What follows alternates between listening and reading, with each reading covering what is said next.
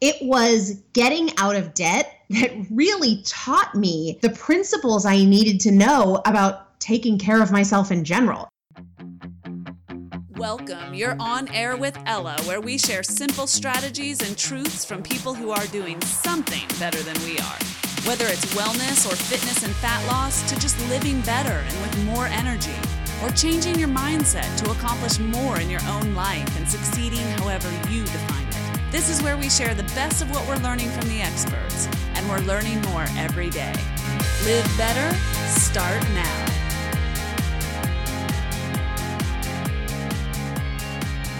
Hey, you're on air with Ella, and today we are talking about finances, financial health, a different twist on wellness for the On Air with Ella audience. And I have brought on somebody who is uniquely equipped to speak to this subject, who may surprise you. And that person is my return guest, Elizabeth Benton of Primal Potential. Hey, Elizabeth, welcome back. Thank you so much for having me. Well, I'm glad to have you back. And I very intentionally, when I set out on this series where we are talking about the life balance wheel. And again, if you don't know what that is, you need to go back, please, to episode 82 and listen to me kick off this series. And as always, you can jump in the show notes and you can get the graphic of the life balance wheel, and this will make so much more sense. But put simply, there are 8 key topics we're going to cover in this series, and one of them is financial health. And I firmly and unapologetically believe that financial freedom and financial health have everything to do with your health, happiness, and fulfillment in this life. And I happen to know someone who has lived that story and can share that with you and be of service to you in this capacity. And that's Miss Elizabeth Benton. Yeah, it's not a journey of mine that I talk about a lot, but it's the one from which I really learned the most, and maybe even the one from which I grew the most and achieved the most freedom. And so I'm super excited to talk about it with you today. Yeah. And I mean, I know some people are even just turned off by the idea of talking about financial health. And to me, those are the people that need to stick around, please, I beg you. And also, I know how you feel. Feels like this grown-up burden that I have to deal with is figuring out how to manage everything and make it work and so on and so forth. So I totally relate. And at the same time, Elizabeth, when you are financially under the thumb, when you have that financial boulder on your back, you cannot thrive in every other area of your life. That's my story, and I'm sticking to it. I agree. You suffer in every arena because there is this unyielding tension and pressure because of your finances. And conversely, Elizabeth, when you fix it, when you address the issue, to me, it is just like, it is freedom and victory and all empowering and just absolutely fills you with capacity for so many other things and so much other accomplishment. So I want to get into this topic today with you. And one of the reasons is that a lot of people know, Elizabeth, about you, that you've lost more than 140 pounds through your own wellness journey. But I'm not sure everybody knows that you also lost and rid yourself of more than $130,000 of debt in less than 2 years. Sure did. That's amazing. And I want you to tell everyone about it. But first, I think it's super important that we understand your journey a little bit. So how did this debt that you were under, how did that have anything to do with your wellness journey? Why are these two so parallel? Well, paying off the debt came first. It came before I tackled my weight. So I was obese. I was 350-ish pounds at the time. And I had over $100,000 in debt between me and my husband at the time. Most of it was student loans. And when we got married, we both had good jobs and we were making decent livings, but I felt so much tension and pressure with the fact that when we got paid, most of it was going out to pay our debt, to pay our bills. And I felt like, wait, is this what I worked so hard for? Is this what I went to school for? To feel like after we pay all of our debts, there's nothing left over and no ability to really do fun things or travel. And what we found was that most of our friends and our peers were doing fun things and were traveling, but they were putting it on credit cards and they were growing their mountain of debt. And I didn't feel comfortable doing that. And so I wanted financial freedom. And I wanted to no longer feel that burden. And I knew it was going to take a lot of hard work. And I think part of it was that I liked a challenge. And so I decided unilaterally for myself and my then husband that we were going to get out of debt. And we were going to eliminate every penny of that $130,000 in debt. And we did. And it just so happens that at the same time, I was tremendously frustrated with my growing and lifelong weight issue. And it was getting out of debt that really taught me the principles I needed to know about taking care of myself in general, in every aspect of my life, which I just think is so cool and so fun. And I wish it was something that I had more time to talk about. So I'm thrilled to be sharing kind of what I learned from getting out of debt and applying that, how I was able to apply that to other areas of my life and my health. But I think the first thing that I really want to say is sort of a foundation to this whole discussion that we're going to have is I would bet that there are a ton of people listening right now who feel like their debt is just too big, or their debt is too big relative to what they bring home every month. And what I want to say is no matter how big your debt burden, no matter how much or how little you make, I promise you that you can do this. I'm not saying it's going to be easy, but this is not just a message for people who make a lot of money. And this is not just a message for people who have a lot of debt, right? Because over $100,000 is certainly a lot of debt. You can pay that off without bringing home a tremendous amount of money. So this conversation, and I know you agree with me that this is really an everybody kind of thing, even though it doesn't feel like that. And I know it doesn't feel like that. Oh, absolutely. And frankly, even for the people who are not suffering from mountains and mountains of debt, maybe only because their revenue happens to be higher than their expenses, they can still have a problem controlling their expenses. So absolutely, this is totally applicable to the person whom shopping might be their favorite hobby, or who is seeking fulfillment, maybe not through binging on chocolate chip cookies, but buying shoes. Right.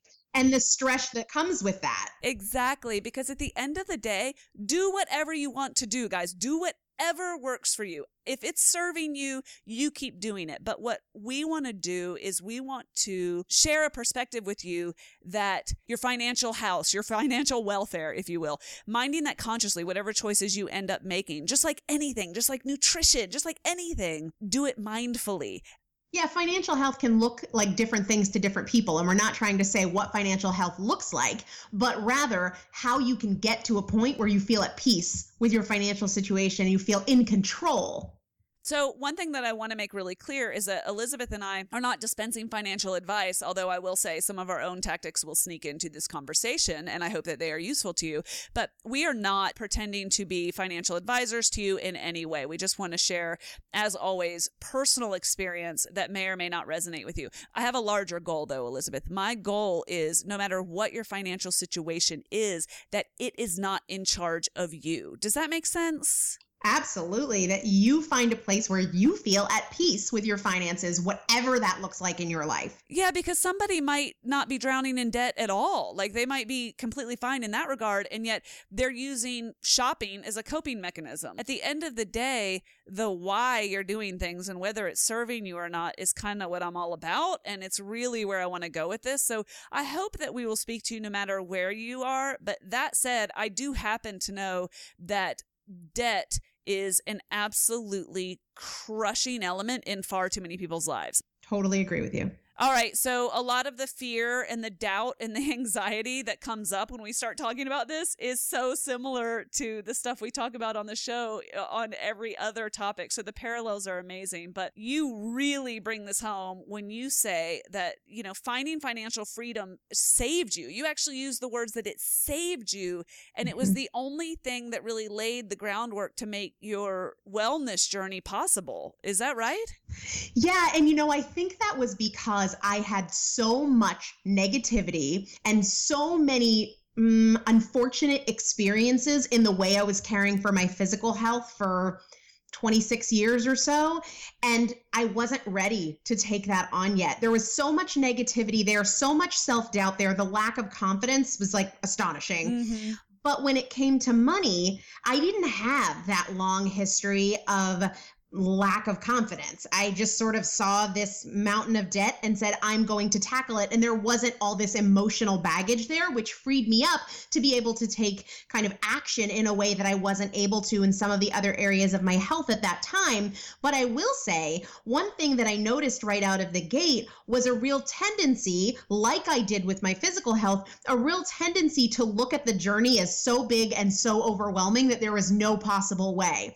And I'm grateful that I didn't let that stop me, because so many times we get out ahead of ourselves and we think, how can I do this? This will take years. How am I going to be consistent for years? How am I going to do the work for years? I'll never get there. And what that does is it puts our attention on something other than right now. The only time we can ever make a positive change is today, right now, with what we do today.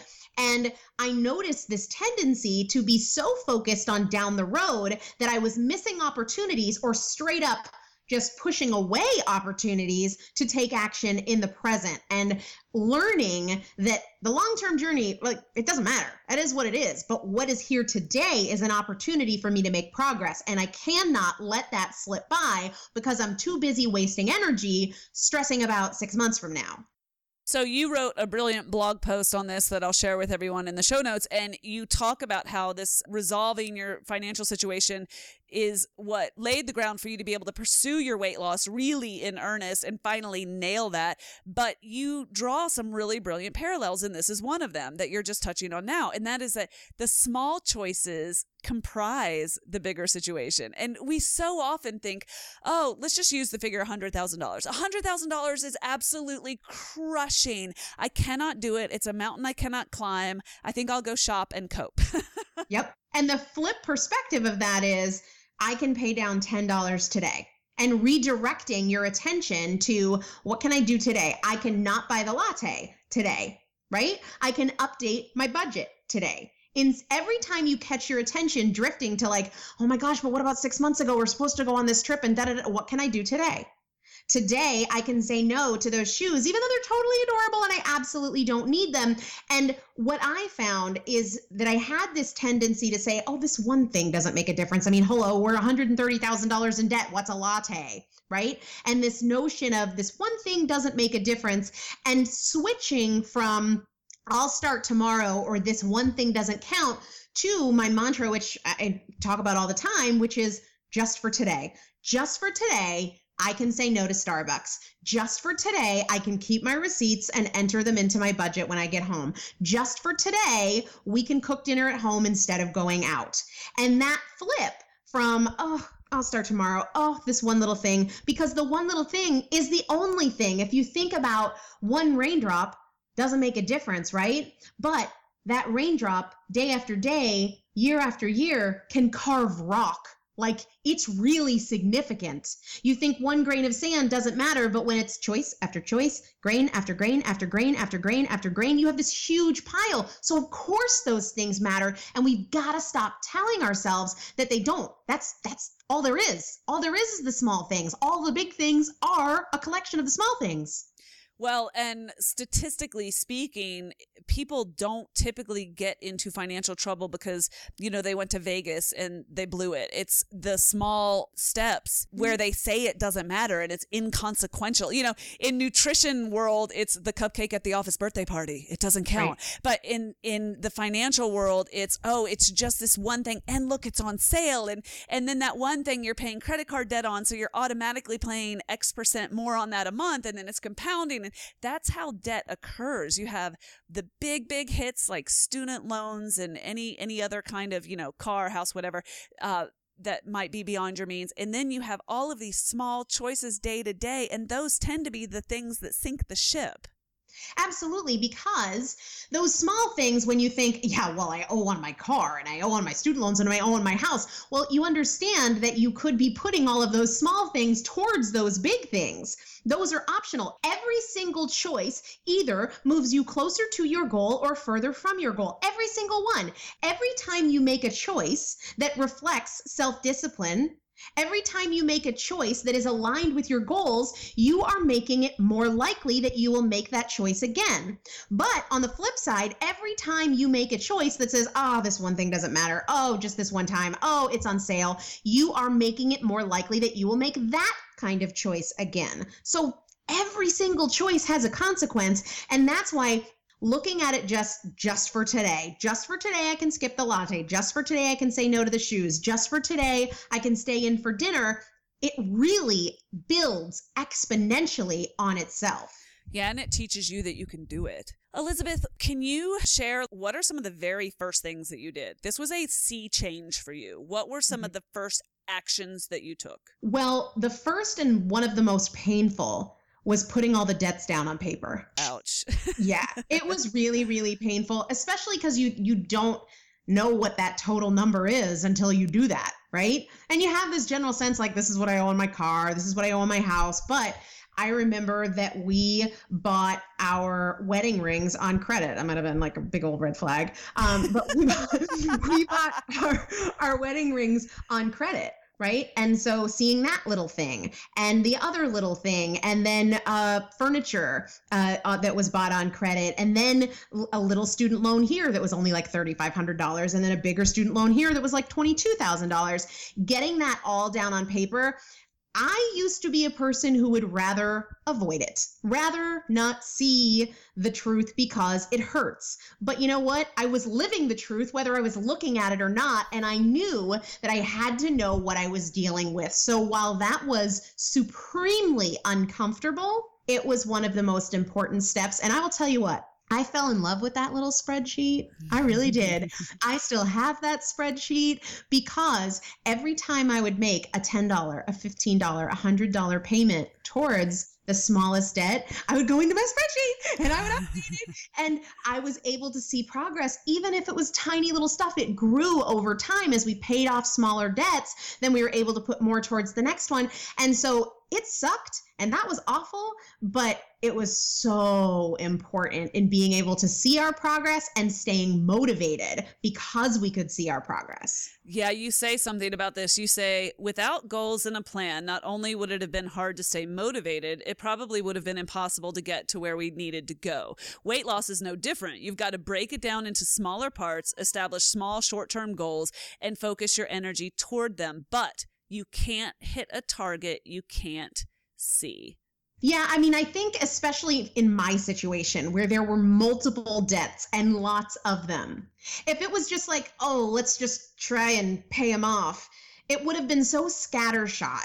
And I really feel like focusing and having a plan that says, this tiny little guy, we're going after you, it just made it feel much more concrete and not so amorphous, because I think it would have been really overwhelming to just, we're going to pay down debt. And then we have all this debt and we don't have a lot of extra money coming in. But when you break it down and you see it in front of you and you know what you're going after, it feels doable. It did not feel doable to say, we're going to pay off $130,000. It did feel doable to say, this guy here that's 740, we're going after him. That makes a lot of sense. And I think that if everybody took nothing away other than that one tactic, which is just put it all down on paper, just put it all down in one place. And something else that I hope you get more out of this than that, but if that was your one takeaway, I think it is extremely powerful. And I think it helps with another element, Elizabeth, and I think you were pretty open about having this in your own experience, and I know a lot of other people are. A lot of times our partner might not have the same philosophy. I would think that putting this down on paper is a great way to almost neutralize the conversation, because you're like, it's not me, there it is.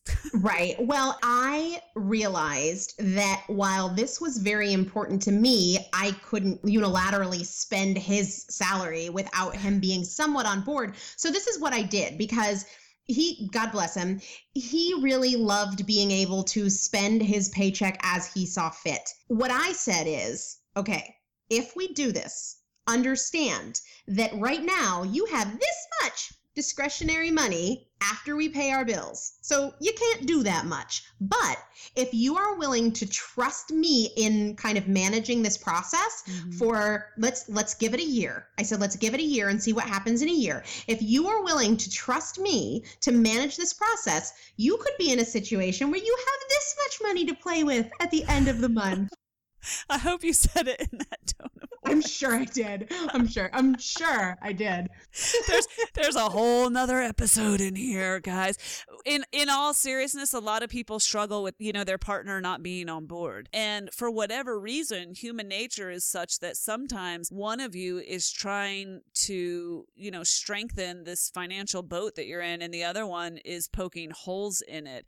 And I just wonder if you have any specific strategies in addition to what we've already touched on for dealing with that when the partner's not on board. And I'll summarize the two that we've just articulated. And one is put them on paper. Like when you put them on paper, then it is what it is. And I love that you said, I'm living the truth whether I'm looking at it or not. I'm living my reality whether I'm looking at it or not. And so if you have a partner who's not on board, it can be quite useful to just say, here's our landscape. Like this is the state of the union right now. And the second thing that you've said is pointing out the benefits. And so that is, if you'll get on board with me, then look, you've got $5 at the end of the month. And if we resolve our plan, here's your $1,500 a month to do with as you will. Like there's a reward here. Any other just tactics for dealing with a reluctant partner? Absolutely. And I think one of them was I asked, will you give me this time and I will manage the process? Oh, right? Like, that's smart. And it wasn't, we're forever getting out of debt starting now, get on board, bucko. It was, listen, this is going to take a while, but what if we agree to do this for a year and then we'll reevaluate and we won't be out of debt in a year, and we weren't, but then if you decide, nope, we're just going back to minimum monthly payments, then we'll do that. So, and for some people, it might be 6 months. I don't think it can be a week, but I asked. That was number one. Number two, there was some compromise in there in that had I been single at the time, it probably would have been a little bit more gangbusters than it was. But I said, okay, what is what are you not willing to be without? NFL Sunday ticket? Got it. What is it? And that will look different in every single relationship. And so I think understanding what is your reservation in this, because people are weird about money and it's a very personal thing. And we all grow up, we come into a marriage or a relationship, we have very different paradigms around money. And so respect that. What is it really important for you to have? Visibility? Do you want to make sure that I'm just not, taking every extra cent and you don't know what's happening with it? What kind of visibility do you need? Do you want to sit down with this spreadsheet with me once a week and kind of review what we're doing? All of those things play together, and don't be combative. I wish somebody had said that to me then. Maybe it would have resolved some tension, but it doesn't have to be a big nightmare. Like, kind of laugh at yourselves about it. It can be a fun experience where you grow together. And I will be the first one to say, even though we're not together now, he got so on board. And I know now that he tells everybody what a game changer it was to pay off debt, period. This is such a core issue in relationship, in individuals, whether you're in a relationship or not. For some reason, money just gets us, right? Like it either is serving us or we are serving it. And it's like there is no gray area. And this is such a root cause issue with people and in relationship. And we can't possibly go as deep into that as I would like today. But I just want to acknowledge that and just say that I know that when you're sorting out a financial situation and there is a partner involved or a family member involved, that it can be a highly emotionally charged issue. And the truth is, there's power in just recognizing that and acknowledging that between you, whether you're dealing with your parents or whether you're dealing with siblings on an issue or with a spouse or a long-term partner, anything of that nature. And it's deeply, deeply emotional, but you can take some of the air out of that if you acknowledge it and you say, wow, and you actually can identify what your personal triggers are. And as you said, everybody comes into the situation pre-programmed based on the life experiences that they've had up until that point. And I think I would also, the last thing I'd say on that is that I think in a romantic relationship, both people ultimately want the same thing. They want to be happy. They want to enjoy life. They want to feel peaceful. Sometimes we don't articulate that, but if we come at it from the stance of what do we both want here? And we're clearly going about it different ways, but what's it going to take for us to both feel reasonably satisfied and still be responsible with our money so that we can both feel peaceful? Too many times we just get caught up in the emotion and it's you don't want what I want and I don't want what you want, so let's fight it out. Instead of where you're different, start with where you're the same and work from there. Another parallel that you have made between your wellness journey and your financial journey is quite simply that it required a plan, a timeline, and some goals. And I think we've touched on that, Elizabeth, but is there anything that you want to reiterate there? I think that you have to be familiar with the plan, but not attached to it. Ooh, I'd love right? it. So many people will talk about the importance of having a plan, and I totally agree. But where that can trip us up is when we become emotionally attached to the plan, where we go into victim mode as soon as something happens that isn't reflected in our plan. And I can tell you right now, whether it's a relationship or it's a health goal or it's your financial journey, your plan, it's going to change. It is a moving document, okay? And I think we have to look at any plan that way, as an alive, organic, living, breathing document that will very likely change on the daily. It is a blueprint and not like turn by turn directions, right? And I talk about this with my clients related to health in terms of like your GPS versus like a map, right? We want to know generally, we want to move in this direction, but we don't want to be head down going, no, I'm supposed to take a left right here. No, I'm supposed to take a right here. No, I have to take a U-turn. Instead, the general direction I want to go in is this. And the reason that I point that out is because there's very little that's more frustrating than when you have said, I'm going to have this small debt paid off, or I'm going to have this much in savings by this date, and then something comes up. Like you have to get new tires, or you owe some taxes, or your kids need braces. And then you feel like you failed, and you haven't, because you're just going by compass here. It's a directional thing. You can have specifics, but understand that those are not mandates. They're just guidelines. And we want to move directionally. Understand that the challenges will come, and I think you will be so far ahead of the game if you not only know that your plan is going to get shaken up, that you expect it.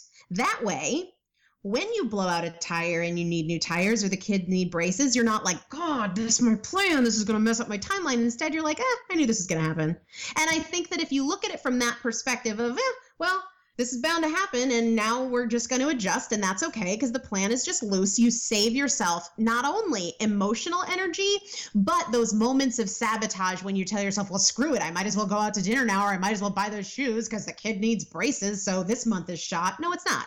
It's never shot. You've got to understand that the challenges, the little hiccups will come, and you should expect them. All of these things we're trying to work on in ourselves don't feel so monumental when you're like, no, wait, if I master the rhythm of habit formation, I can change my whole life in every area. And one of the most powerful things, I think, when we think, it's kind of like they say, if you learn 5% of the words in a language, you can be like 80% conversational or something like that. It's really the same thing with all aspects of our health and our wellness and our happiness. If we learn just 5% of these skills, we solve 80% of our problems, whether that's weight, whether that's fitness, whether that's relationships, whether that's money. And one of the big ones that relates to sort of not being really staunchly attached to your plan is, I tell myself all the time, and I tell my clients, they probably get sick of it, everything that happens to me happens for me. And while that can be a real tough one when something happens that you just weren't expecting, whether it's a medical bill or anything like that, the reality is that there is an opportunity for you to prove to yourself that you can handle adversity. Because one thing that's sure in life is that there is more adversity coming your way. Maybe today, maybe tomorrow, maybe next year, probably all of the above. And your ability to not get all rattled and the sky is falling in victim mode is going to serve you in all aspects of your life, financial, health, emotional, you name it. Exactly. And I said at the top of the show that we are not financial advisors and we don't play them in iTunes, and that we are not dispensing financial advice. Now, that said, if we have experiences that we can share that would resonate with somebody, or even principles that might work for somebody else, I think that's of some use. So with that said, Elizabeth, what are some really hyper-specific things that you did? Like, I'm super curious because I know that you paid attention to the work of Dave Ramsey, and a lot of people are familiar with him. I'll link to some of his key books in the show notes. Most notably, I will link to Total Money Makeover, which I know had a profound impact on your path forward. But can you get specific with us? What are some things you did? What are some rules that you made for yourself in that season? So one very, very fundamental thing was, as I mentioned, getting it on paper, all of the debts and then how much money was coming in. You got to know that, right? And then from there, my objective was to only focus on the smallest debt. All right. So in order to do that, I was still making, it's not like I stopped making minimum payments on the bigger debts, definitely didn't do that. But any extra amount of money went towards that smallest debt until it was gone. And then we moved up to the next smallest one. And that's what Dave Ramsey teaches in Total Money Makeover. And I found that to be really helpful because some of the debts just seemed huge. Like, will we ever pay off this, $45,000 student loan? So that was one thing. The other thing, and this is very common sense, but I find that most things in life are, and complexity is the enemy of execution. So I'm a huge fan of everything simple. Good thing for my simple brain. But one thing was to look at all of our recurring expenses. So not our debts per se, but how much are we paying on our cell phones? How much are we paying for television? How much are we paying for car insurance, for everything? And I called all of those places. And I figured out what the options were to lower the bill. Sometimes when you're calling like a cable company, it's really easy. You just say like, what specials are you running right now? And you typically can get them to knock some money off your bill. I had some success in going from like $140 monthly bill to like a $35 bill with no change in service. Oh my gosh. Yeah. So cable, internet, car insurance, cell phones, are you using all of the data on your cell phone plan, or does it make sense for you to knock down a tier and save $20 a month? All of those little things, it doesn't seem like it makes much of a difference, but if you can find $130 a month in savings, that's a significant chunk of change every month going towards that smaller debt. So that was one phone call that I made to all of the bills just to see what kinds of things could be cut. Looking to save money on groceries. And even though I wasn't actively like losing weight at this point in time, I started paying attention to coupons and to not snacking, right? Not getting stuff out of a vending machine, not going out for lunch at work, different things like that, that all in all, it was maybe only a total of a couple $100 a month, but that really made a difference. And that money grows, right? Because let's say that the smallest debt had a $40 monthly payment, and then we came up with an extra $200 by changing, our habits and cutting down some of our expenses. Well, that's $240 towards that monthly debt. But then when that one's paid off, you've got another $40 to go towards the other ones because you don't have that lower bill. So those were some of the very specific things. The other thing was what I called, this is probably something I learned from Dave Ramsey that I don't remember specifically, a zero-based budget. So this is based on how many times per month you get paid. At the time, I was getting paid weekly. So every single dollar that came in was assigned to something. So it wasn't just like, oh, pay the bills and then like, well, I don't know, whatever. You literally assign a function for every dollar that comes in. And the other thing about that is that for things like groceries or gas money or, at the time, I think we had maybe $50 a week for just kind of whatever incidentals, carrying cash for those kinds of things that aren't bills, that are just incidentals, using a cash-based system really made a big difference because there's something about spending with cash versus spending on a card that makes it more tangible. You don't want to break that $20 bill. When you have to hand over two 20s, that's very different than handing them your debit card or your credit card. That is so true. And I took this philosophy to what some people would consider the extreme, but I was raised that you don't take out car loans. My dad was raised in very poor circumstances, and every dollar he had, he earned, and he is a self-made man, as they say. And he taught me a lot of fiscal responsibility. And one of the things that he taught me was, if you don't have the cash to buy it, then you don't have the money to buy it. And when it came to buying my first car, he said, how much money do you have in the bank minus all of these other things? And this was when I was a teenager. And they made it very clear that they wouldn't be the purchasers of my first car, by the way, which taught me some fiscal responsibility at that age. And he said, there is no such thing as a car loan. Just like get it out of your brain. And I mean, honestly, I didn't even know you could get a loan to buy a car when I was 17 and bought my first car. And they said, however much you can afford is how much you can afford. That's what kind of car you get. And that sounds so basic and so simple, but that lesson has stayed with me for my entire life. And so I have always paid cash for a car, which to some people may sound super, I don't know, like almost boastful, which is ridiculous, because if you think about the kind of car that I could buy on credit, it's very different than the kind of car I do buy with cash. And I know I can afford it when I have the money to buy it. And so that is so different. And please know, you guys already know, you've been around long enough, I hope to know, that I am not judging you in any way. If you have 2 car loans right now, you are welcome here in this space, and I love you. This is not about preaching to you. This is just me sharing an experience from my own life that was never entered into my consideration set. So it's just a matter of perspective. But now I can't imagine, frankly, going into debt on an asset that starts declining in value literally the moment I own it and sign the papers. Well, and I think what's really important to sort of counter what you just said is not only do you not have to apologize for your perspective or how you were raised, and I know you well enough personally to know you're not being judgmental, but we can all change our paradigms at any point in time, right? Even if you were raised in a family where they use credit cards and it's no big thing and that's just what you do if you can't afford something and you put it on credit, you might think, oh, I wish I was raised like Ella was raised. You can change your paradigms at any point in time. And that doesn't mean that you have to buy your next car with cash. Maybe that's what you choose to do.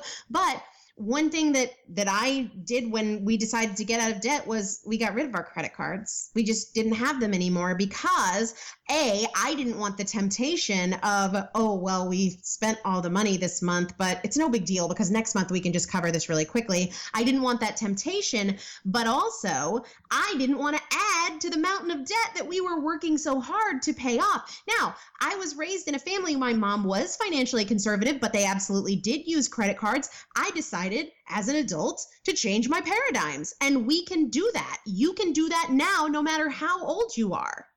You know what this reminds me of? This reminds me of something that you talk about a lot and that I talk about a lot as well. And that is stop telling yourself a story. Yes, because absolutely. whatever story, or tell yourself the right story more accurately, because whatever story you're telling yourself is the story you're going to live. So if you're like, oh, my parents were careless with money, or, oh, I'm careless with money, that's just how I am, or I don't care about money, or I blah, blah, blah, blah, blah. I'm bad with money. Exactly. Yeah. That is a story you are telling yourself, and therefore you will live it. You can tell yourself a different story at any time. And the reality, the way I say this to my clients is when you argue for your limitations, you get to keep them. Mm-hmm. Whatever you've done in the past, it's there. It's fine. You don't need to justify it. You don't need to defend it. You don't have to do that to us. And if you do it in your own head, you're just wasting your energy. When you can say, if I'm not where I want to be, it's my fault. If I'm not as successful as I want to be, it's my fault. If my finances are a mess right now, it's my fault. Like, I made those choices and there's no judgment. It's not like, oh, bad girl, bad boy. It's just, I made these choices. I'm here now and I can change it. Or I can sit here and tell all these stories about, well, it was because of this financial hardship, or it was my divorce, or it was my this, it was my that. Great. That's all real. That's all valid. And it has nothing to do with what you can do today to change your story. It's true. And you have the power within your means to change your story to whatever you want it to be, and where, money becomes your servant and you aren't serving it. Totally agree. And that is something that takes some courage because often we become emotionally attached to our stories. It's our defense mechanism. It's our ego, and it protects us from not feeling so great about ourselves. But like, let it go, because there's one thing to protect your ego and there's another thing to create a life you want. And you kind of can't have both. Okay, I want to share one more tactic that I think is super useful. I'd love your perspective on that. And that is the habit of tracking, as Gretchen Rubin calls it in her book that I refer to all the time and will link to again. And this is something that you're a big proponent of in the world of nutrition and fat loss, Elizabeth. But for me, tracking when it comes to your personal finances is utterly critical. And I'll tell you what I mean. Free software or a moderately inexpensive program on your computer like Quicken, or I think there's one called Money, and I think it's free. I'm not sure. I'll link to several of them so that you can download the free one, or you can cough up a few bucks for the slightly more complex software. I use Quicken personally. Just tracking my expenses. You know, it used to be you like wrote things down in your checkbook register. I think some people still do that. I just download my stuff from my credit card and from my bank statements, and I download it directly into this software, and then I just check it and pay it off every month. And that is a super easy way. It's so much less manual. It's so much more automated than it used to be. And I know some people don't do that. A lot of people don't do that. And they feel a little powerless. Like they feel like they don't have the information at their fingertips. They feel a little bit like they're not in control, and they can't put their finger on information whenever they might need it. And honestly, it just makes it so much harder to create a budget if that's the route that you go in. And I just find that these super quick, once a month, you might spend 20 minutes doing this. And it's a really, really easy way with a push of a button to see where your money's going. Yeah, I might be a little bit of an anomaly here in that I am supremely low tech. So when I was actively getting out of debt, I really, truly did this with a spreadsheet. And I enjoyed it. So that worked for me at the time. Would you have an abacus and yeah, totally. I absolutely. How did you know? Move one bead. I spent one bead at the grocery store. Okay, I'm sorry. Go on. Okay, so you did this manually? I did. From a debt standpoint, I did it manually. Oh, and that I get. But even my spending. Now, once we got out of debt and now I live debt-free and I run my business debt-free, if I were to get married again, or if I were to have children and my expenses were to change and I wouldn't have such a simple kind of budget. My budget right now is really, really simple. Is your money under your mattress? Some of it is. Some of it is.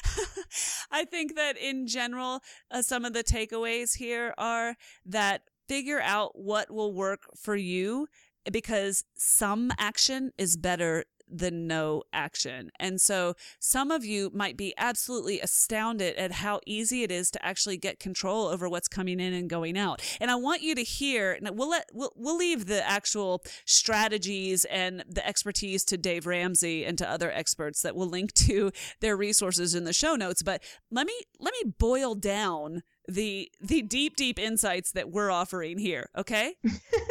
Write down on paper what you owe. Like, what are your liabilities? What debt do you have?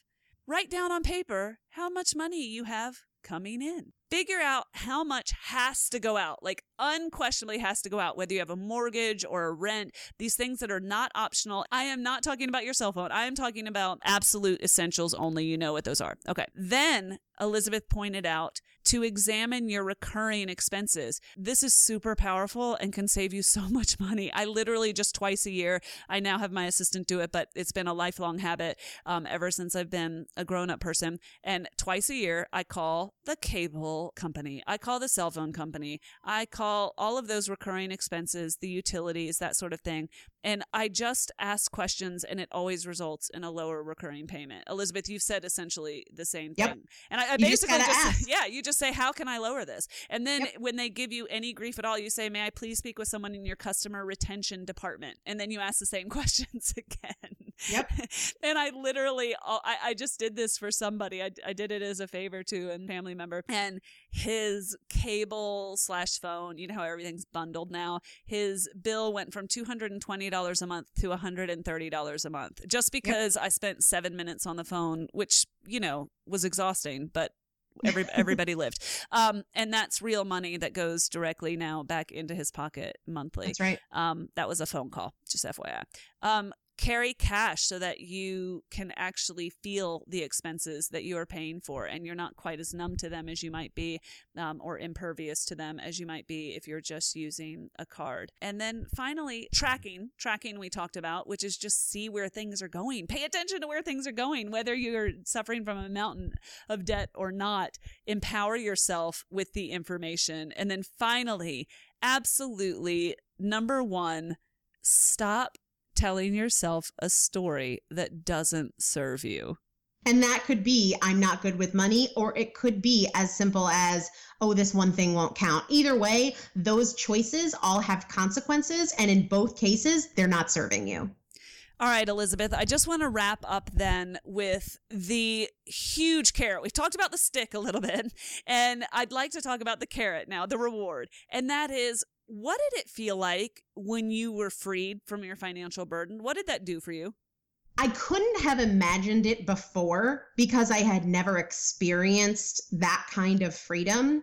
But to no longer worry, will there be enough money in the account to pay this bill? Or to no longer feel the anxiety of working so hard and not having anything to show for it. The anxiety of, oh my God, how long is it going to take to pay off these student loans? The freedom, it's pretty hard. I don't know that I can describe other than to say that it opened up my life in a way that I never would have imagined, and it removed so much pressure. The job I hated, I didn't have to stay at.